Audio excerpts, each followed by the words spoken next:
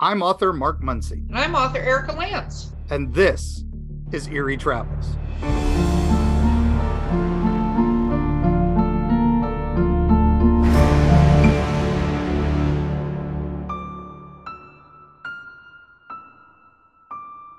Greetings, travelers. Greetings, travelers. I- It's Friday the 13th of October. Yeah, spooky season at its peak. At its peak. I'm super excited. I'm I- super excited because we are basically very close to the middle of the most epic month of the year, which is Halloween season. Yes. Which me and you both agree that Halloween should extend all the way to Christmas. Not gonna lie though, I It's was all in a year. Walmart and they've already got Christmas stuff out. They And had the it's not Christmas even stuff out in early October. It was crazy. yeah, no, that's nuts. It's so crazy. So we are on Friday the 13th. We have a very special episode Yes. that transports us in time, but it's A special couple for times. yes, a couple times, and it's special for another reason because our mountain layers were invaded again Yes, we had a special guest. because she showed up and we couldn't do anything about it. So Yes, welcome back, Valerie Willis. woo! it is I. I am back. Yes. The queen of the Yeah, we had a little bit of homework for you Yeah. for this one because we all wanted to talk about. I wanted to talk about. We all wanted to talk. Well, this is a Mark's This pet is a Mark project. thing because I want to talk about one very specific thing that happened with one of my favorite books that later became one of my favorite movies, but it all boils back to one of my favorite entertainment experiences of all time, and you got to listen to that on the drive up. Yes. Now, before you comment on it, I just want to point out, listeners, we have gotten a lot of feedback on Dogman. We are going to have an episode on that. So Yep. I just want to throw that out there because There have been a rash of sightings, and we're getting a lot of emails. We will be doing a Dogman episode coming soon. we are not ignoring you, but Mark paraded through our what movies to watch episode with his number one being War of the Worlds. War of the Worlds. So where are we teleporting back to We're going to start? go back before the movie, Oh, but after the book. We're not going all the way back to the book. when did the book come out? Do we know? Book was 1890. 18. It came out 1898 Okay. In the Yeah. US. in But it- in the UK. In the UK. Yes. Okay. Yeah. It Yeah. was written between 1895 and 1897, That's what it is. but by the great H.G. Wells. Yeah, so and I don't care about any of that. So continue on with the story. Well, then why did you ask it? Because I figured listeners would want to know what we're talking about. But we're talking about a few years later, 1938. Yep. Another man named Wells, but the late great Orson Welles Orson Welles. had decided to do a radio dramatization for Halloween for his Mercury Theater on the Air of the novel. And we need to take everybody back to a time when there was not really television sets. No, There were motion pictures, but there were not television sets. And what people tended to do was gather around their radios because people did entertainment. dramatizations, and that's how you got the news and things like Yeah. that. And And that was the method to learn things. So he decides to do this, but there was a twist to doing this, wasn't there? he decided to update it. They had already done this. They did it with Dracula some years before. And they decided, well, let's update War of the Worlds. And they came up with a few ideas to do it like a news broadcast of just interrupting regularly scheduled program and all this to make it very dramatic and very compelling. And there was an uproar when Dracula a few years prior, another radio station had done it, another radio company. So he's like, ooh, I'd like that kind of response, because to be fair, Mercury Theater Radio was not doing well. No. It was the lowest rated show because it was up against the king of the time slot. Remember, this isn't streaming. You had to flip channels to try to find things, and this is on radio. But the king of the time was the Charlie McCarthy, Edgar Bergen hour. So the wonderful puppet. Yep. So the best ventriloquist ever on radio. Think about that, ladies and gentlemen.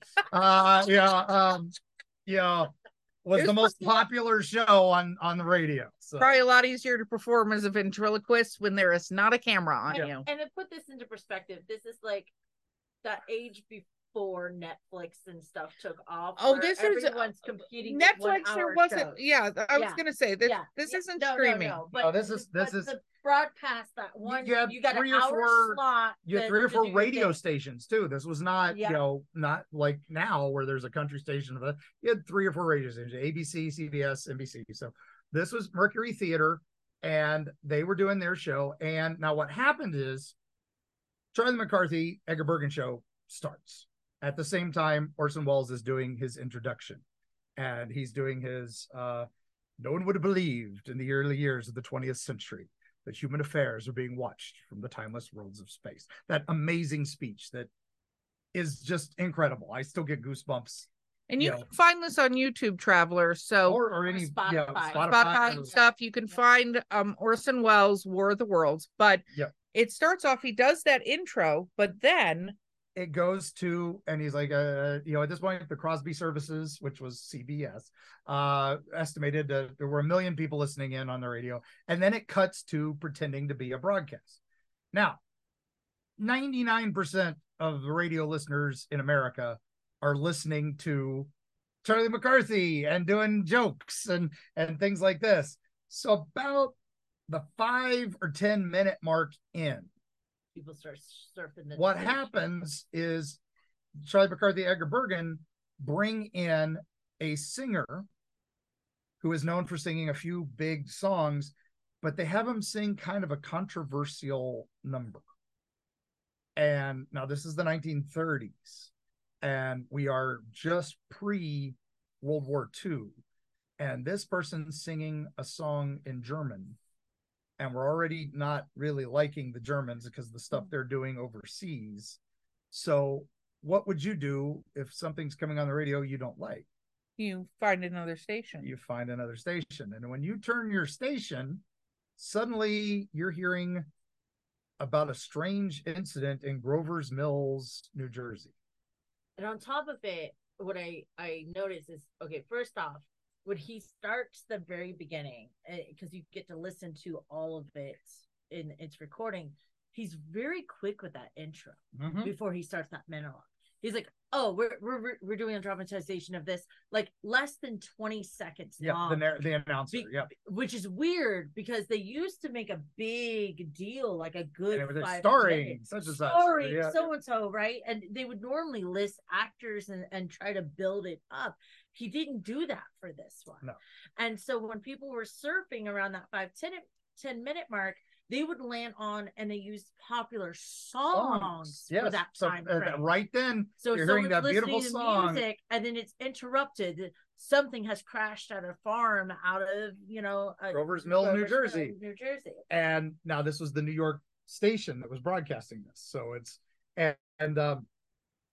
we'll get into the making of this later for the second half after the break. But what's incredible at this point is now suddenly their audience has tripled, and they don't know this. They're broadcasting live.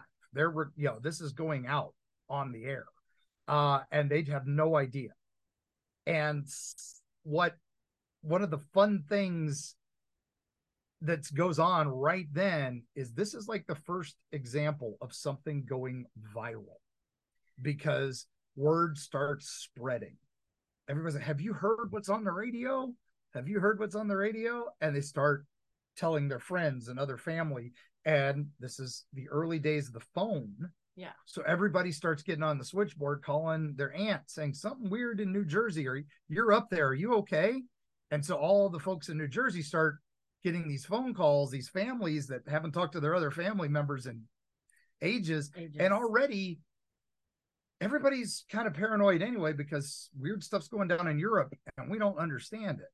Yeah. So. And the other strange thing that I noted that they did in it is that within their dramatization, they're acknowledging the interrupted news broadcast that they faked just moments before. Yeah. Like they start interviewing the farmer of Grover's Mill, and he's like, "Yeah, I was watching that news break, about the scientists and him seeing the thing on Mars, and next thing I know, something's crashing in my, I was car." just about to sleep. I was listening to the radio, and out of my chair. Yeah, it's so great. The characters in this are so well written and so modern updates of characters from the book.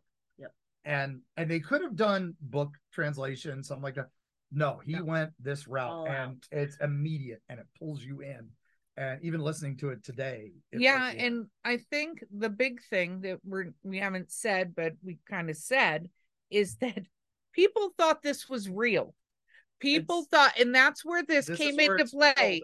Yes, because it created a massive panic as it starts to roll. A little overblown from what we've been told historically, but yes, it does create a panic. And people start calling. Yeah. As people start calling their local stations. Now they start calling the main station in New York, because that's where all these little switchboard ladies are going, well, nobody's at the local station. Let's send you to the New York switchboard. So I guess I was going to talk about this after the break, but we'll talk about it now. What had happened that day, CBS had put all of their ladies in the answering pool, the switchboard operators, through training to be nicer to people calling them. They had just done this. And so the supervisor was watching them because this was their first primetime night after they'd been told all this. And was there a problem with them before? Apparently they were just not being nice enough. And CBS was really wanting to promote this era of positivity and all this stuff. And what's funny is this one lady answers the phone and she says, well, I'm sorry, I don't have that information available. Please call back another time. And the guy went, that's perfect. That's what we want. Don't just hang up on him. What did she want? She said, well, the caller wanted to know if it was the end of the world.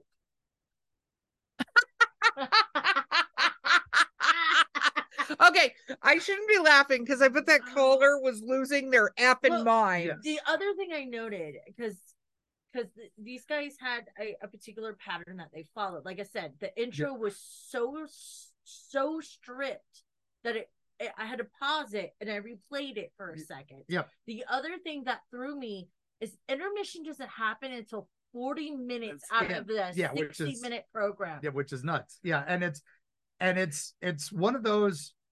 There's a bit like right about this time when they've got the audience now. The audience is building, and that is when they're at the aliens have landed. The object has landed in Grover's Mill.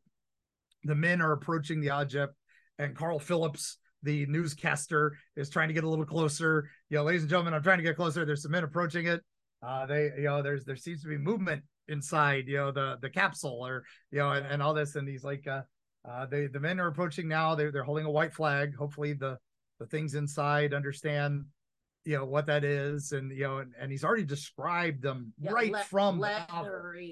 The quivering lipless mouth. That's right from H.G. Wells's novel. So if you've read the novel, it didn't stand out because the larger than a bear and held down by Earth's gravity and all this. But then he's like, we're holding up a white flag. Hopefully those creatures understand what that means. And then you hear the sound effect of the heat ray heating up, and then it hits, and then you hear the screams, and then radio silence, and then Carl Phillips is like, ladies and gentlemen, it's 100 yards from our end, and then dead silence, which was well done, and it lingers. Never done on radio. You don't broadcast dead air. It's just, especially back then, because what's going to happen? People are going to change channels. But Wells held that for almost 10 seconds. Yeah.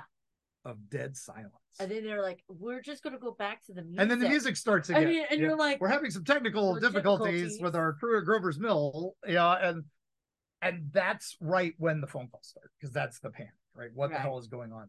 And then it cuts back, and then suddenly we get the state announcement that there's a state of emergency being declared in Grover's Mills. Martial law has been declared in Princeton, and all this other stuff.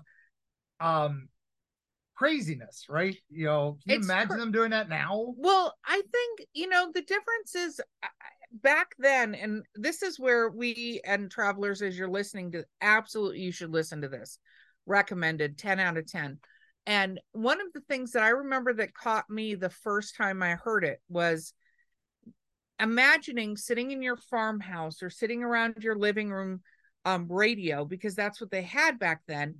Somewhat staticky, the little bit of static going in the background. You're used to hearing music or happy people talking. There were dramas, but they weren't like dramas as we know it. If we went and showed somebody a dramatic movie from nowadays, like No Country for Old Men, and went and showed it to people in 1938, they'd lose their effing minds. They wouldn't understand. We loved we love listening to old radio shows. Like my favorite was yours truly, Johnny Dollar, the man with the exciting expense account. And it's the joke. He's an insurance investigator. And so every crime that he investigates, these fraud crimes and stuff are, item one, 38 cents, cup of coffee at Ma's. And then, and it's literally, he's itemizing his crime investigation. It's amazing. And they would broadcast 10, 15-minute episodes 5 nights a week. And then you'd get the big half-hour episode. Half an hour on the last day. Drink some water before you joke on air. Yeah. But the thing I think that made the difference with this is nothing like, and you didn't do breaking news unless it was legitimately breaking news in the middle of one of these broadcasts. You wouldn't do that. This is a rule that didn't exist. We didn't have the FCC or anything like that. People were still, there were guidelines. You didn't say naughty words. You didn't do sexual situations. You didn't do gratuitous violence or anything. Erica would not have survived during this time period on the radio. No, you'd have been so bored to tears. Yes. But the Shadow dispensed justice with his pistols, and there was violence, and westerns were huge. That was the big thing back then. Westerns and gangsters. But it wasn't this level. It just wasn't. So they came on, and people legitimately thought something had happened, and martial law had been declared. Right. And there was a state of emergency. Yep. It was done very realistic, and it was intentional, because when you get to the end and he comes back on and he says, "By the way, this was there's a reason why he did that. We'll get to that in a minute." But then suddenly the military are in control of the radio. And we're getting, and they're actually patching in radio communications from artillery and all this stuff. It's his way of bringing in the artilleryman character and some of the military chapters from the books. And it's an amazing way to do it. Oh my gosh, you're sucked in. And what was cool was some of the code words and stuff that they were using, where some of his writing staff were ex-military. So they knew how to make it sound very realistic. And all they did was transpose a few numbers. And then you get like the ham radio character, 2X2L calling CQ, 2X2L calling CQ, come in, please. And they're the only guys still on the air, at one point, and it's terrifying. And then it cuts back to the guy at Radio 1, and the fog is closing, the tripods are marching. It's insanity. And it gets to that point again where he's talking about the black smoke that they're releasing. And there's bits where people have died already, and you hear the smoke, and they and the ray gun, the heat guns, the planes come in and try to take it out, and you hear about the pilot deciding to dive on one, kamikaze one, and they take one out, and that was the equivalent of the Thunder Child from the book, taking out one out of all of them. All we ever got was one. In the book, we only get one. In this, we only get one. It's crazy. And so we're at this point, one has died, one of the tripods. But then New York has fallen. And we literally hear them destroying New York. And they're doing, the fog is coming in and it's killing all the people. And our reporter on the edge is talking, and he's talking, it's coming across Fifth, it's coming across Broadway, and then he starts coughing, and then you hear the mic drop. Literal mic drop moment. And again, nothing that they would ever do on a radio. Not silence, but you hear the warning bell, the foghorns, all this, but nothing else for another 10 seconds. Insanity. Nobody would have done that, And at about this time, according to Wells, this is when they first started getting memos from some of the calls that they were getting and some of the things that you've gone a little too far, guys. Something you got to stop. You got to stop. He's saying that's when they got it. Everybody else says they got it like 10 minutes or 20 minutes before. I was gonna But say they didn't care. brought No, They yeah. didn't care. Yeah, they did. Yeah, and then that's the break. That's you the know, intermission. that's the intermission. 40-minute mark. Yes. I paid attention, Mark. Yeah. But I kind of wonder if at that time the studio came down and was like, cut it for a minute. And then they're like, you need to Yes, yeah. deep You've been it. listening to H.G. Wells, Orson Welles and the Mercury Theater presenting H.G. Wells' War of the Worlds. Yeah, we will return shortly. And and it's like, holy crap, this, and then there's this perfect storm that was going on behind the scenes nobody knew about. We'll talk about that after the break. But man, that moment in history right there.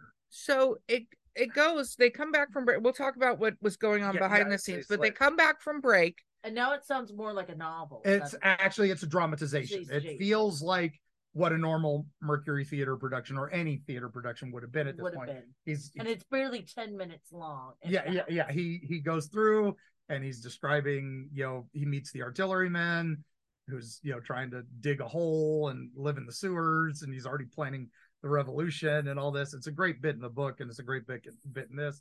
But again, it's lost that sense of immediacy. It's lost that sense of urgency, but it's still good. And then because Orson Welles, man, he's at his height at this point. He's still a kid doing this. This is pre-Citizen Kane. This is pre-everything. And man, the next, then it wraps up. It wraps up neatly. It wraps up like the book. He's like, if that bell at your door is not the Martian. Yeah, he makes a speech. It's a Halloween. Yeah, he makes the speech. He acknowledges that the intent was to be mistaken as a real radio broadcast. For Halloween, this was our way of dressing up in a sheet and going boo, and we totally destroyed New York and our headquarters, and our radio station headquarters. But be rest assured, both are still intact, and we'll be open for business tomorrow. And he's also talks about and if you see that face, looking in your window and all that, don't remember it's not a Martian, it's just Halloween. Yeah, and it's a great speech. Yeah, and they go off the air. Yep. And with that, we're gonna go off the air to a break, and we will be right back.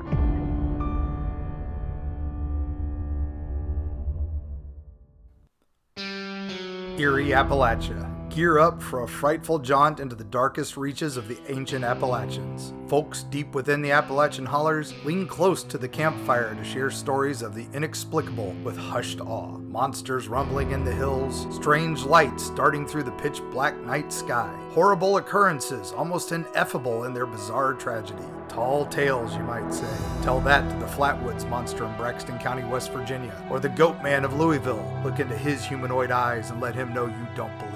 And what of those apparitions in Mammoth Cave's Corpse Rock, or the Satan spawn known as the Jersey Devil? How do you respond when confronted by these mysteries? From the metaphysical energy that swirls near Serpent Mound in Ohio to Point Pleasant's Mothman legacy, Mark Muncy and Carrie Schultz explore the dark history lurking in the shadows of Appalachia. Read by Mark Muncy, author and experts on strange folklore with appearances on shows such as Ancient Aliens, The Curse of Robert the Doll, and many, many more. Destiny Beard, the lyrical soprano who will haunt your dreams.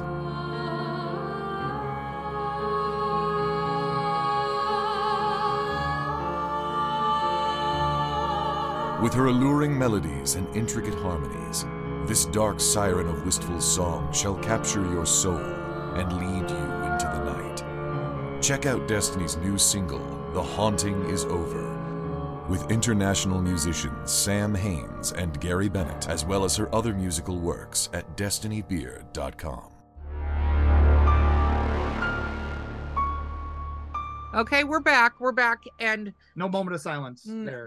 No black clouds of because we don't want you changing the channel. But Carrie asked, who's in the background here with all of us as per usual, asked a very interesting question: was How the hell did they pull off destroying New York on the radio? Yeah, it was those sound effects Foley, were man. Foley work, which was So what's Foley work? All right, So that's for something listeners that- that might not know what the hell a Foley work have is, you ever seen behind the scenes footage of the sound guy breaking the celery to make the sound of the leg breaking? the leg breaking, or and thing- you stepping on coconuts against the thing to make yeah. the horse clopping. That all originated from radio dramatization. and some of that was even stagecraft for vaudeville back in the day. You would do these sound effects to make the horse sounds when the cardboard horse would come across the stage, and you do all these things live because that's what you had to do. There weren't digital sound banks. There weren't things like that. Now they did have some recordings, but they would find new ways of, like the foghorns was literally a guy with a foghorn, like that. And some of them were noises they made. The cannon sound when they're doing the artillery sound, you're fire one. You hear this. It's like metal tub. That was a tub of water pushing a plunger through. It's amazing these sound effects that they come up with, and it's and some of them are still used today. And that was a big thing with the radio dramas. The gunshots were guns firing blanks. And the the bullwhips were usually bullwhips. So some of these things were what they were, but a lot of things they were making sounds from what you had available. So and they practice it. But it was like a South Park, right? They had 6 days to air. Yeah, it's basically they'd come up with the concept, they'd write the script, they'd have about 3 or 4 days to get the script right. They had a repertory company, so everybody knew what characters they could play and what range they had. They'd be like, "Oh, we need a general here. Oh, I can do that." And I'm also playing the lieutenant in this scene, and then I'm playing the news guy in this scene. And then we're gonna kill him off, so then I can be this guy and stuff like that. So they all had a group of parts that they did, and they were jumping around like crazy. This is old time radio at its best. And that's what they did. But then there was all this weird stuff happened right before the show, even while they were working on it, right? Okay. So the guy who's the lead writer, right? Okay. He's writing his version of War of the Worlds, and he's the guy who comes up with the idea. He and Orson sit and go, let's make it modern. Let's do it here instead of just doing a Victorian presentation. So he is like, well, where are they going to land? We need to have them destroy New York. He literally threw a dart at a map and it lands at Grover's Mills, New Jersey, and perfect. Puts that town on the map literally. And then he starts figuring, all right, well, let's use because like I said, some of these guys were military. They start figuring, well, how would they march in? How would they do this? And they'd come in from 3 ways. So that's when they announced the second cylinder and the third cylinder. And then they realized Princeton's right there. So let's make our professor from Princeton. Right. And then so they literally are doing all this, and they start figuring out, well, this is how they would tear up the railroad lines. They would tear up communication lines. They would shut down telegraph lines. They even one of the details that I thought was nice was they even made a moment where the reporters like, oh, the officer is arguing with officer won the argument. Everyone's having the backup now, and just like it was very true. Like it almost sounded like they had taken recent reports and kind of inspired that script. Oh yeah. They were one of the guys, I guess, listened to the Hindenburg disaster over and over, so he could get that for the voice, for the tone. Yeah. Which was a real disaster, not that wasn't a stage dramatization. No, but that's what he used as character research. Yeah, to be the reporter for the, oh my God, ladies and gentlemen, unbelievable sight. And that if you listen to that and then listen to the Hindenburg report, the humanity, it's the same voice, and that's how he did it so well and stuff like that. So let's transport ourselves into the studios. So they do this and phone calls start coming in. Yes. Lots of phone calls start coming in. The switchboard ladies had just had that training. So at first they're just trying to dismiss it and being nice. And then they realize, holy crap, what's going on? And the switchboard gets flooded. Now, the reason we know about the switchboard getting flooded and the reason we know all this stuff is because it becomes news, right? Yeah. This night, it becomes the night that America trembled, which becomes a movie in the 1950s, dramatizing this night. And then it's redone again in the 1970s called The Night That Panicked America. And again, it's another dramatization of a dramatization of a dramatization of a novel. This is like many fourth walls. We're like fourth and sixth wall. We're in so that's why it's difficult to try to find out what really happened versus what may have happened, because this may have been Hollywooded a little bit. And what's fun is if you go back to the day after, when all this airs, and Orson Welles is forced to come on the air and make an apology. Well, did more happen in the studio though?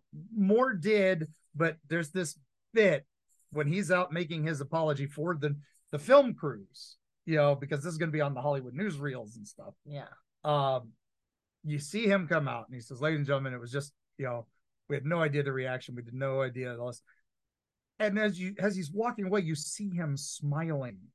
Yeah. He knew exactly what his response was going to do too. And then Life magazine comes out and starts interviewing everybody in New Jersey that said that they were scared of this. Well, guess what happens? Everyone in New Jersey says, "Oh yeah, I was scared." And so they actually have a photo of a guy with a gun saying he was out hunting Martians. It was totally staged. No, this is where the urban legend aspect suddenly starts growing. One is about a woman who says, "I'd rather go out the quick this way than be taken by Martians." And people thought people died that night. Yes. And that this woman had taken poison. None of that's true. But there was deaths involved with this dramatization, but it wasn't during the original airing. No. And Ecuador in 1949, they aired it down there, and people rioted and killed 10 people in front of the radio station because it was poorly translated, and they were still broadcasting the original American version on top of it. So that's when it explodes again, and that's why most places were afraid to run this. For years, people were afraid to rerun it because it caused such a disaster. So newspaper articles were all over this. Magazines became all over this. It hit the Hollywood newsreel. Yep. So if you want to talk about making the correct impact to bring your station to the forefront, your show to the forefront, it did that in spades. Yeah, and that's when the news crews suddenly realized, wow, all the radio channels realized the power of media, and controlling the narrative and controlling propaganda, and this leads right in to World War II, and a lot of these guys during World War I ended up being hired to do exactly what they did for stuff like this, right? Because it inspired it. Because I even one of my favorite facts about I just want to point out what gigantic nerds the both of you are. Oh, we're history buffs. So Valerie was up here visiting. Of course, she doesn't just invade. Well, she invades, but she came up, and as she was on her way up, she's like, "What are you guys recording?" And I'm like, we're going to record this War of the Worlds, but you got to listen to this broadcast. And so in my mind, if somebody said that, like Mark goes, "Hey, Erica, you need to watch Trick or Treat," I go watch Trick or Treat. That is the extent of Erica's involvement in that particular request. I just want to point that. So instead of, "Hey, Val, you just need to listen to this broadcast if you're going to come up and you want to be on the show again," Val's like, "No, the research facts. And this happened, and this happened, and woo. Like, what the hell? What the hell is going on here?" Listen, one of my World War I facts is Mel Brooks' job was to be over the radio handles, and he would mislead and misinform the Germans. He would put on shows. World War II. That he did that. That's right. So this moment inspired some of the most interesting espionage influences in wartime. Yeah, we'll talk about the magicians of World War II another time. So that was good. But this really did. It's like, okay, this is how a war would happen. This is how a war would be broadcast. And so this suddenly there are standards now. Suddenly we have to announce whenever there is a dramatization that's going to pretend to be other things. But it doesn't happen ever. Nobody does this again until the 80s. before anybody even tries to do something like And this. we'll talk about the 80s thing again later. But they were convinced that when the 1950 movie came out, the 1954 movie came out, George Powell, that might cause problems. Even though it was a freaking movie, you had to pay tickets to go see because people were so nervous about this. Well, because the way they started doing it was they did it, the 1950s movie. What is your favorite War of the Worlds movie, by the way? Which one? Oh, the 1954, George Powell. Yeah, okay. 100%. Okay. The new ones have moments, but that's fine. I just want to make sure we're in the right thing, because if you said the Tom Cruise one, I'd probably hit you with this microphone. Yeah, there are moments that are good, but that's okay. We can have travelers get mad at me for saying that, but whatever. But what was interesting even about the 1954, and we think people should watch it. We mentioned War of the Worlds, but I don't think we said the 1954 version. I don't think we were very specific. No, I think I was on the show, but we'll be double specific. When I mentioned that, that's okay. I'm going to go listen to it because I listened to George Powell, War of the Worlds. I listened to it today. Yeah, didn't say that. He said George Powell, but nothing else. But what's interesting is the way the movie is actually initially done is it starts off almost like a documentary. Yeah, a little bit. Yeah, which doesn't and help. It does that intro. Yeah, it does the intro. It doesn't help the whole this isn't really happening, because again, there wasn't like, hey, we need to look up fake news. It appeared to be news. Yeah. So the movie comes out, scares the shit out of everybody because again, we are also at one of the heights of UFO-ness. And again, some of the characterizations, the monster in that is probably at one of the earliest terrifying things on film. You know, it's because it is the first alien we'd seen. Everything else was always something like, you know, robot monster where it's in a gorilla suit with a space helmet because they couldn't afford a full gorilla suit.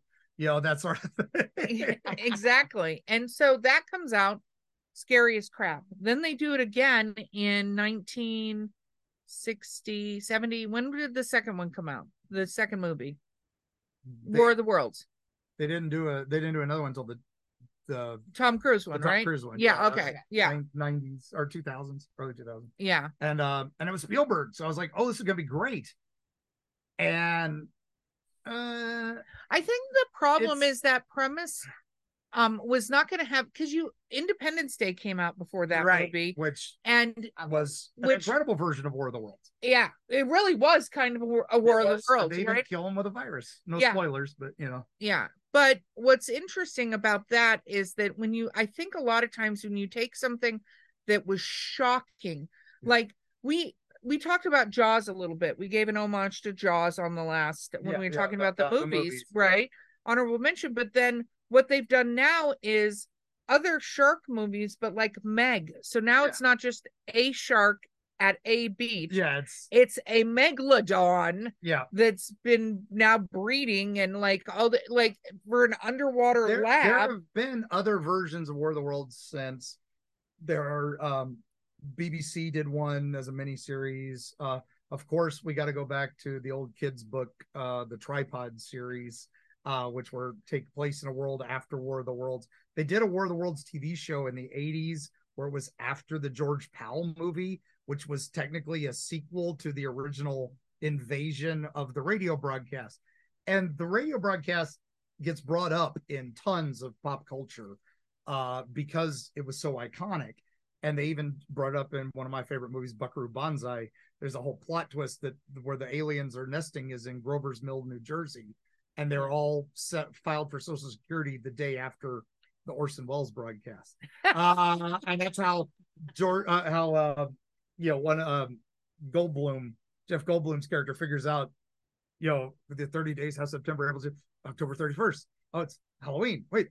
1938. That's Orson Welles. War of the Worlds. It's the day after. It's just this great bit. But that's the kind of thing that happens. Is it built such an iconic moment in history, and it is to me the best Halloween you can have is War of the Worlds. And I can see that. But I think also when they try to remake it, the standards are so much higher with what we need to shock us. Back then, it was a radio broadcast with breaking news saying an object has landed. Oh yeah, like somebody says an object has landed. We need a little more. Like that whole Vegas object has landed. We were like, show us the ring cameras with the aliens on them. And this is, I mean, honestly, there are, there was one of my other fun things to listen to is Jeff Wayne from the Moody Blues did a musical version called Jeff Wayne's musical version of War of the Worlds. That's a really long title. It is an amazing rock opera. It was one of the first things to combine rock and classical, and it's this incredible 2 double album set, and I love it. It's great for long road trips. And your wife has banned it.